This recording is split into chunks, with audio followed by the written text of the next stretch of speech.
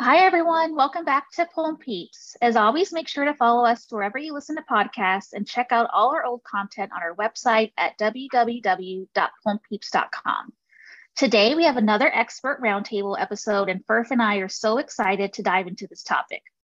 Yeah, absolutely, Christina. Also excited that you just moved into your new house. Thanks for setting up your internet just so we can do this recording. I love it. Today, we'll be speaking about ARDS phenotypes. Ever since med school, precision medicine has been something we were learning about. I was learning about then, and we talk about increase in frequency, talk about it in a range of fields. And more recently, in pulmonary critical care, it's become a large part of how we're sort of classifying and approaching diseases.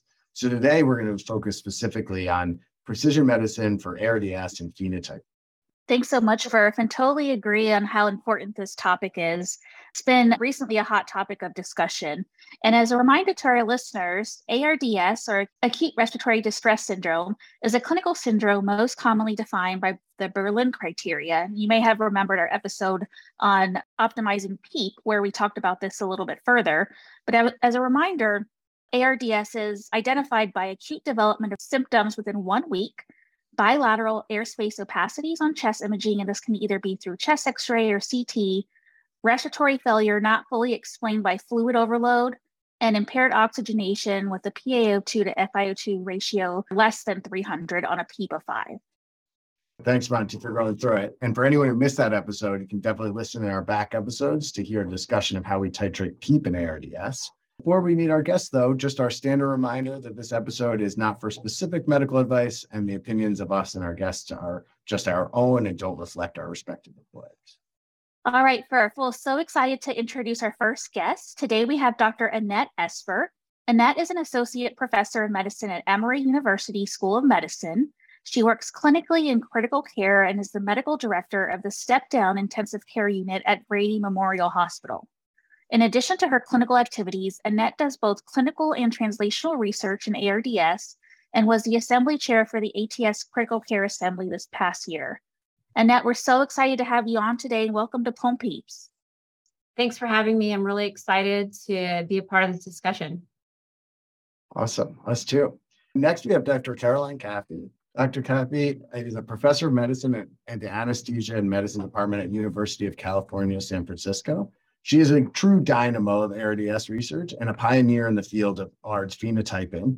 And she has received numerous NIH grants with literally hundreds of publications on this topic. We'd spend the whole episode going through her accolades. We went through all of them, but just to mention a few, she was the previous ATS Critical Care Assembly Chair, and this past year received a recognition award for scientific accomplishments because of the broad success of her investigations. It is a real pleasure to have you on the show today, Caroline. Thanks so much, you guys. Thanks for having me here. I'm so happy to be here with you three. So let's get started. Christina mentioned earlier the criteria we use to diagnose ARDS, and it's definitely notable that this is a really broad definition. It's agnostic to multiple factors. We're not thinking about etiology. There's no biomarkers in there. And so a concept that comes up a lot when talking about precision medicine for ARDS is that it's got a lot of heterogeneity. Annette, could you tell us what it means when people talk about ARDS being a really heterogeneous disorder? That's a great question, Dave. Because as you mentioned, there are so many etiologies of ARDS. You can imagine there are people that are under the umbrella of ARDS that behave differently, whether it's when you think about outcomes or even how they behave with different therapies. And so that's what we're really talking about when we talk about ARDS heterogeneity. So there are various clinical factors that may predispose people to developing ARDS, and people can have different etiologies of ARDS. They can have different severities of ARDS. And even at the biological level, there can be differences. And that's what we're talking about when we say heterogeneous syndrome. That's a great overview. And clearly that means a lot of different things. You have heterogeneity in all the different aspects that you mentioned. So how does that sort of affect your care at the bedside when you have a patient who has ARDS? And how does that sort of come up clinically for us? Clinically, it's just what this kind of highlights is that there's not a one-size-fits-all model when treating these patients. And you realize just because you have one patient with ARDS doesn't mean they're going to behave the same as a second person with ARDS. And so that can be very challenging at the bedside when you're trying to determine what to do as far as therapeutic options and management for these patients. Yeah, and we spent a whole hour another time talking about titrating PEEP and just how the one issue is just so complicated because of that heterogeneity. So I feel like we see it for every new patient that comes in. In addition to that clinical impact, I know this is referenced in the research literature a lot that the heterogeneity has had a huge impact on the clinical trials that we run in ARDS. Could you talk a little bit about how that clinical and biological heterogeneity you mentioned impacts researching ARDS and coming up with treatments?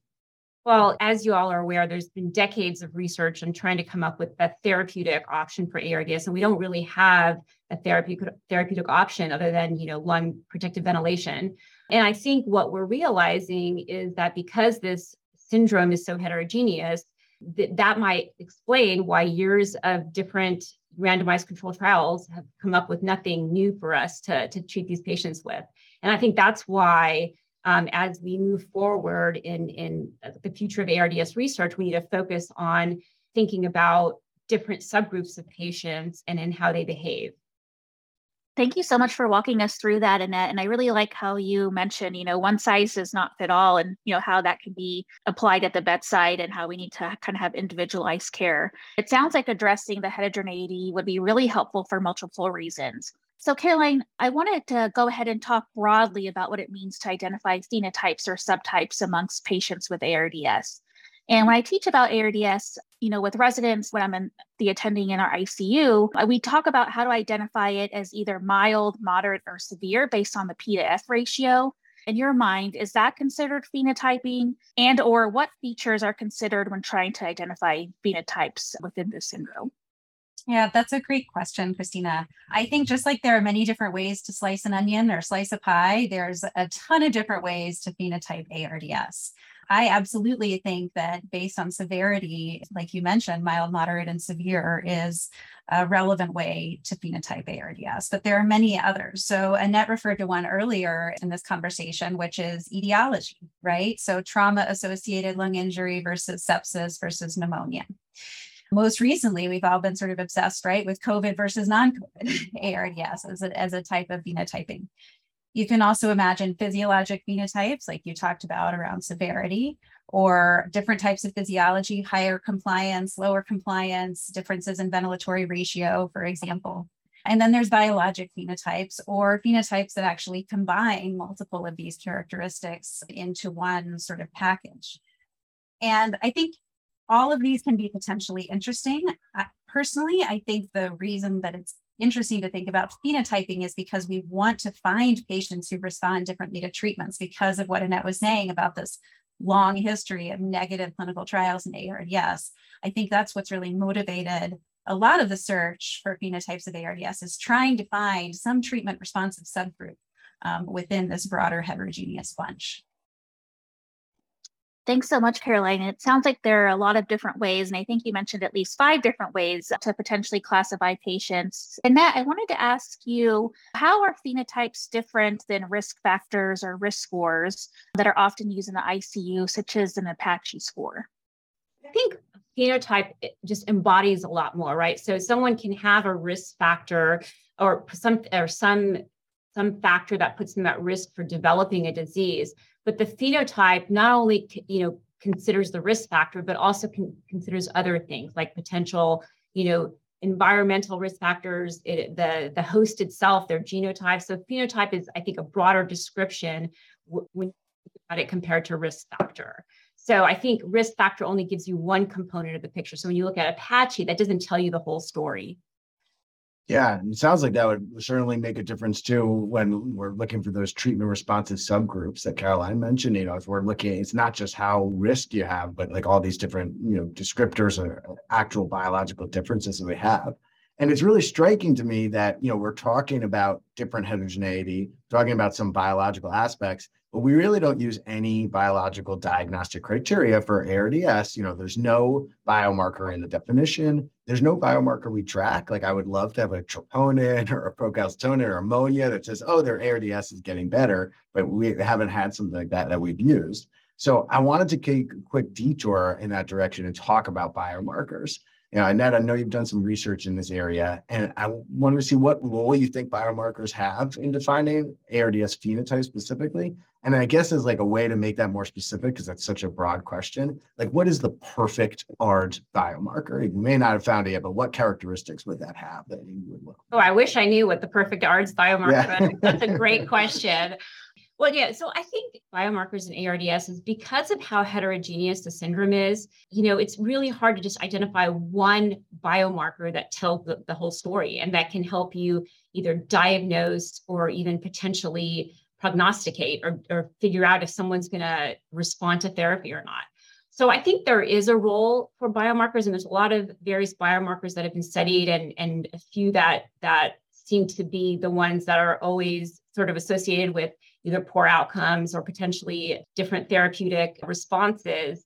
But I think that the perfect biomarkers has to be one that can identify a group of patients, either they're at risk for a disease or that respond to therapy in a certain way. And I think that biomarker probably isn't going to be one biomarker for ARDS. I imagine it would be a panel of biomarkers that describes a specific subgroup. And I think if it's going to be used at the bedside and have significant clinical utility and be something that we can use with our clinical acumen, it has to be something that you can measure easily, such as point of care testing, and it has to be reliable. A lot of the work that's been done is promising, but we're not yet at that stage where we can use a biomarker for ARDS diagnosis. I think that was perfect, right? Measurable, specific, and reliable. If we could have that, would be so set. And you mentioned some of the challenges or can come up with that. Caroline, just to build on that, are there any challenges that have already come up that make it so difficult to identify biomarkers in ARDS? What has been at the real root of it? I think Annette highlighted a lot of them, right? So heterogeneity is one, right? We see that different etiologies of ARDS, for example, have different patterns of plasma biomarkers. So, using those plasma biomarkers to identify all ARDS is probably not going to work. Real world applicability. So, now some institutions you can measure IL-6, but can you get it back in real time? Can you measure most of these protein biomarkers that have been studied in ARDS at the bedside or within any kind of real time frame? No, and definitely not when you get to sort of transcriptional profiles and things like that are even, at an earlier stage of development. Then you have challenges like temporal stability, right? How do these biomarkers change over the time course of ARDS? So there are a lot of different challenges. But I think there's also a lot of promise for all the reasons we've been talking about. Yeah. And as like a quick anecdote that Caroline and I worked on a research project together. We were looking at IL-6 and realized somewhat into it that people were using different labs and then they had different scales. And it took months just to clean it and get some useful signal. And it was like, wow, well, this wouldn't have been helpful at the bedside at all.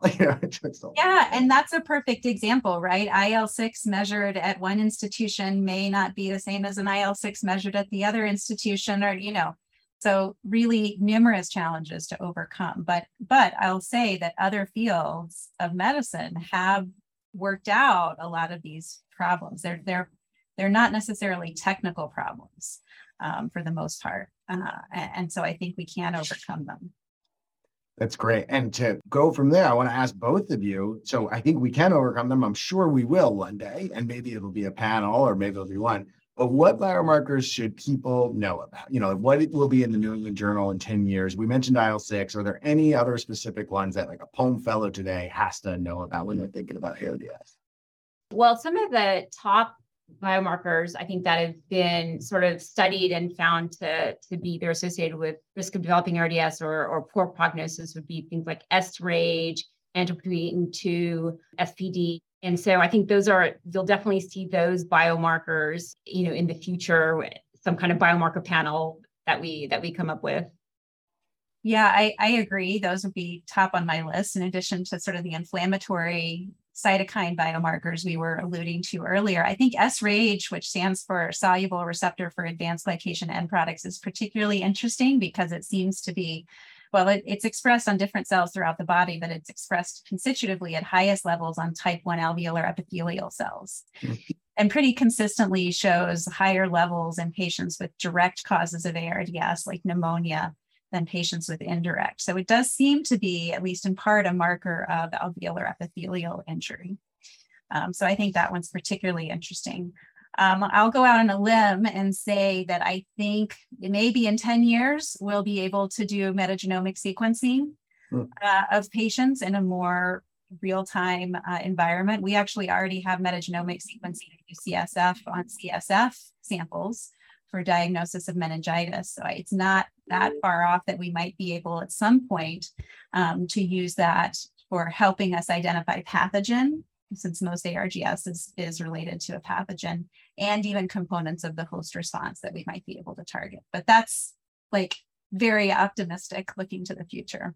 It's amazing, though. Definitely. People look out for it. And I'm going to mention S-Rage anytime I'm at rounds to sound really smart after talking about the I know, I love the names of them, but yes, definitely so much to look forward to in the future. And now I just want to see, how can we put all of the information together that we've talked about and kind of make it meaningful? So Caroline, I know you've been a real pioneer in using an analytical method called latent class analysis to look for phenotypes in ARDS.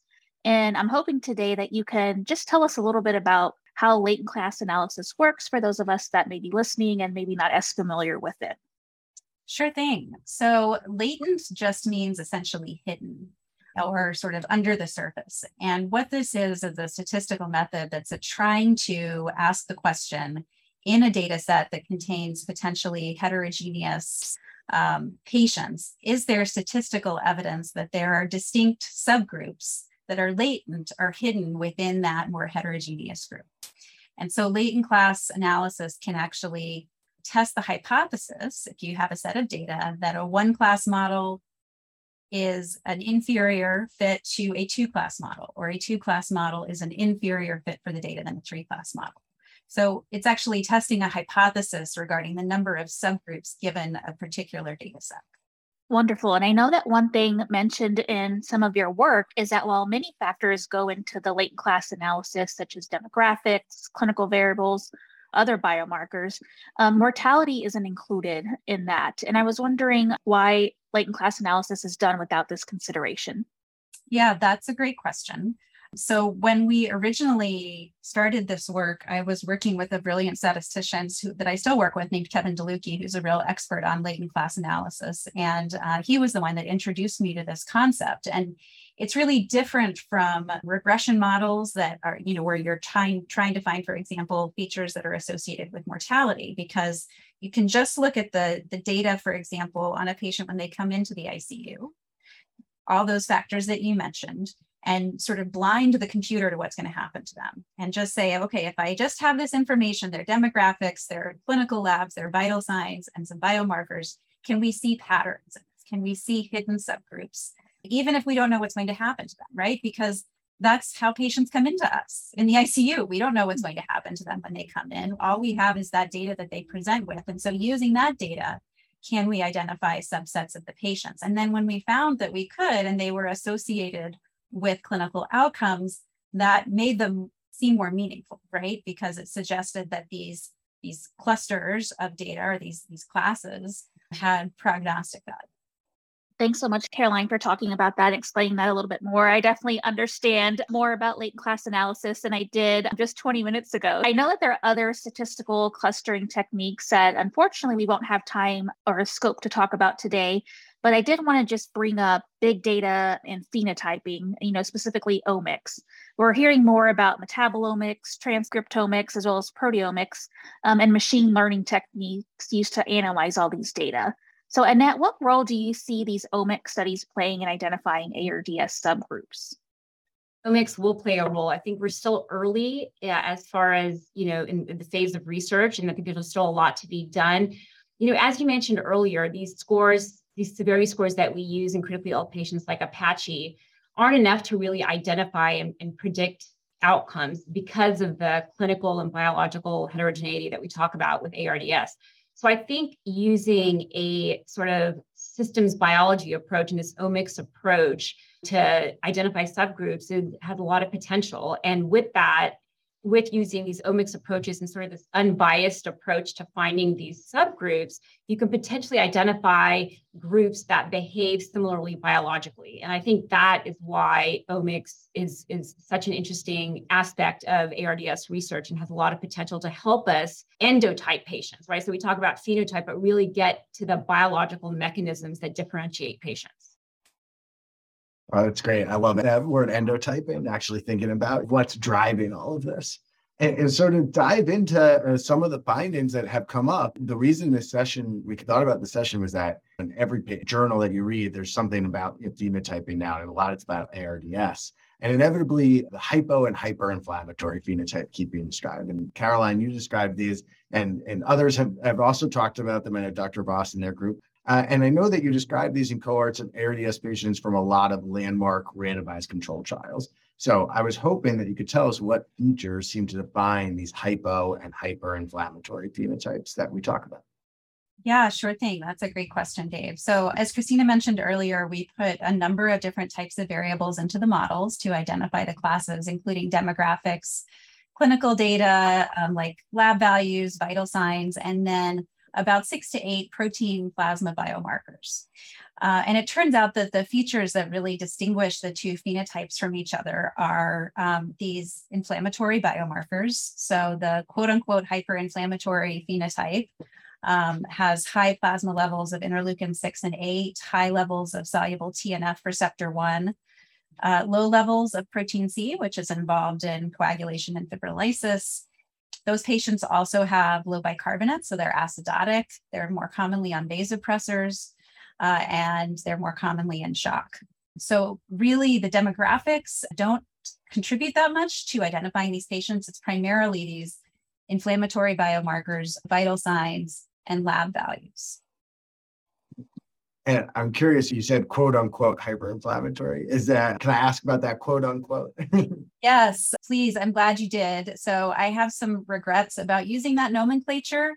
We were trying when we were writing the paper to make it easier to read, and it gets really dull to read about like class 2 and class 1 and which one is which and how do you keep them straight. And so we said, well, these have high inflammatory biomarkers, so let's call them hyperinflammatory. But the name stuck more than we thought it would, frankly. And we don't really know that inflammation is at the heart of the pathogenesis of what separates these two groups. Now, one of the things my group is doing is a lot more sort of biology focused studies to try to get at the mechanism. And, we're getting more and more signals that inflammation may be important in distinguishing these two, but the quote unquote hypoinflammatory phenotype still has elevated levels of inflammatory biomarkers compared to all of us sitting here having this conversation. So it's just to say the nomenclature is overly simplistic and may not reflect the actual biology of what's going on in these two groups of patients.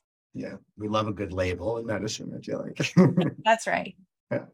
So you talked to us earlier about how it's valuable to identify these, identifiable phenotypes without thinking about their outcomes and then see what happens to them to see if that adds any validity. So do those two different phenotypes you described in those RCTs, did they have different outcomes?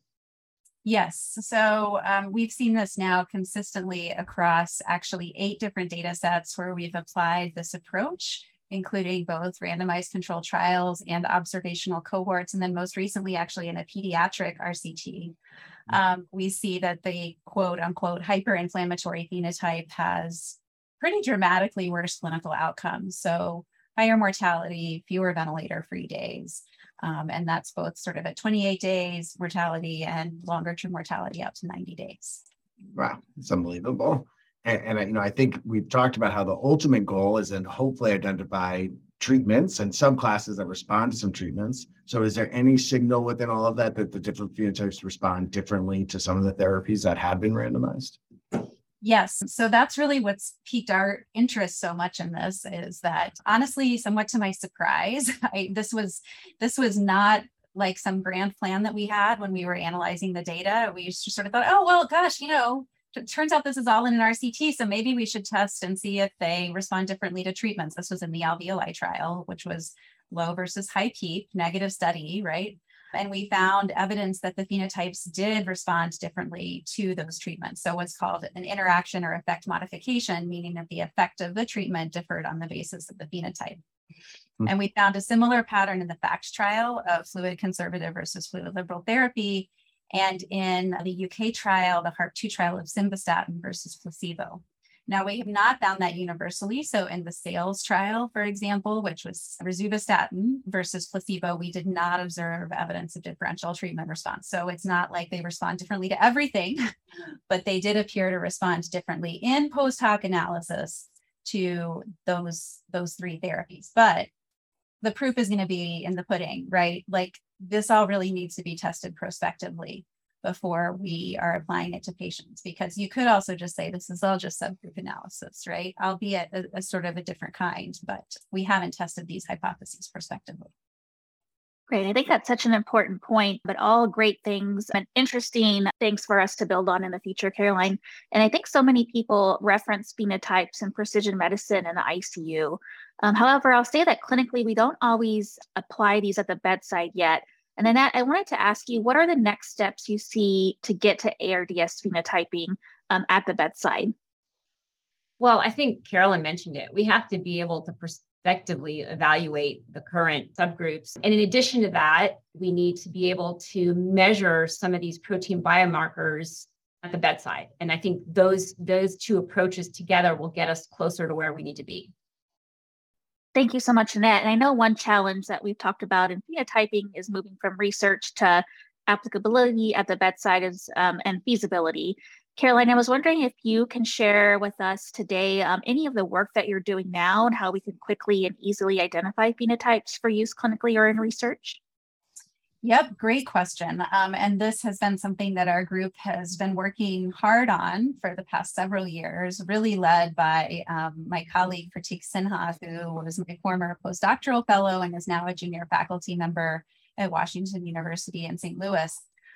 We've developed both biomarker-based and non-biomarker-based classification approaches. So biomarker-based, because those seem to be the factors that most distinguish the phenotypes, but recognizing that, again, as we talked about earlier, we don't have a lot of these research biomarkers available at the bedside, though there are companies trying to push them forward. Can we use clinical data alone to identify the phenotypes? And so Dr. Sinha has developed using a machine learning approach called XGBoost in collaboration with Matt Sherpeck in Wisconsin, a clinical classifier model that uses clinical data only to classify the phenotypes. And it actually performs better than we thought. So areas under the curve of around 0.9 to 0.95 for identifying the phenotypes. But again, it's not something that I can hand to you tomorrow and say, okay, Christina, take this to the bedside. We still need to validate it prospectively, and we need to make it something that is widely accessible, either on an app or built into an EHR, so that we can start to do the type of studies Annette was referencing, where we test prospectively, can we identify these phenotypes? And then once we can, does it make a difference? Does it really make a difference in a prospective fashion when we identify them in terms of treatment response? Before we wrap up, actually, one question that came up as you both were speaking, you mentioned sort of that, do they hold temporally? You know, if we identify these phenotypes on day 1, are they still applicable on day 7, or in the case of COVID, day 129 or whatever it is? But I'm just curious if either of you could comment on the stability of these phenotypes over time. Yeah, so I can comment briefly. We have tested this in a couple of older data sets now in data from the ARMA trial, which was the original low tidal volume trial, and the alveoli trial, which was, again, low versus high peak. And in both of those trials, we seem to see a similar pattern of 2 classes present, both on day 0 of enrollment and day 3 of the trials. And we see that phenotype is stable for the vast majority of patients over that time. But a lot of caveats. That's old data. It's only a few days. We don't know how well those classification algorithms are going to work over time. So lots more work to be done in terms of evaluating the temporal stability of these phenotypes. Well, Caroline and Annette, thank you both so much for coming on the show with us today. I think discussing this has really been helpful, and I've learned so much, and I know those listening today probably we did as well. As we always do with each of our episodes, Furf and I like to wrap up with at least one key point to take away. I think mine today I have two. I think I really like, Annette, how you mentioned with ARDS, the one size does not fit all, and the importance of, precision medicine in the ICU. And then Caroline, I think you mentioning the work that's been needing. I know there's a lot that's been done, but I think future work, as you mentioned, the importance of doing prospective studies on phenotypes is going to be essential for this. Dave, I'll go to you next. One key point you want to leave listeners? Yeah, and that's the point that if we are going to get biomarker or biomarker panel, it has to be available at the bedside. It has to really identify some specific group or specific target that we're looking for. It has to be easily and consistently measurable. So, looking out for those. And then the same, like Caroline said, I think there's this huge push that we see really cool data and it's retrospective and we want to apply it right away. And I think we probably will, but we need to be rigorous and take those next steps and do it prospectively. So I just love that you highlighted that. Awesome. Annette, any points you want listeners to remember from today? Yeah, sure. I think what I would want to emphasize, I think that precision medicine in ARDS is possible. And that if we can continue the work that lots of people are doing on identifying clinical and biological factors to categorize patients, the future of ARDS, diagnosis and treatment is bright. Totally. I think it's so exciting what's on the horizon. Caroline, and we'll end with you today. If you want to leave one takeaway point. I just totally forgot what I was going to say.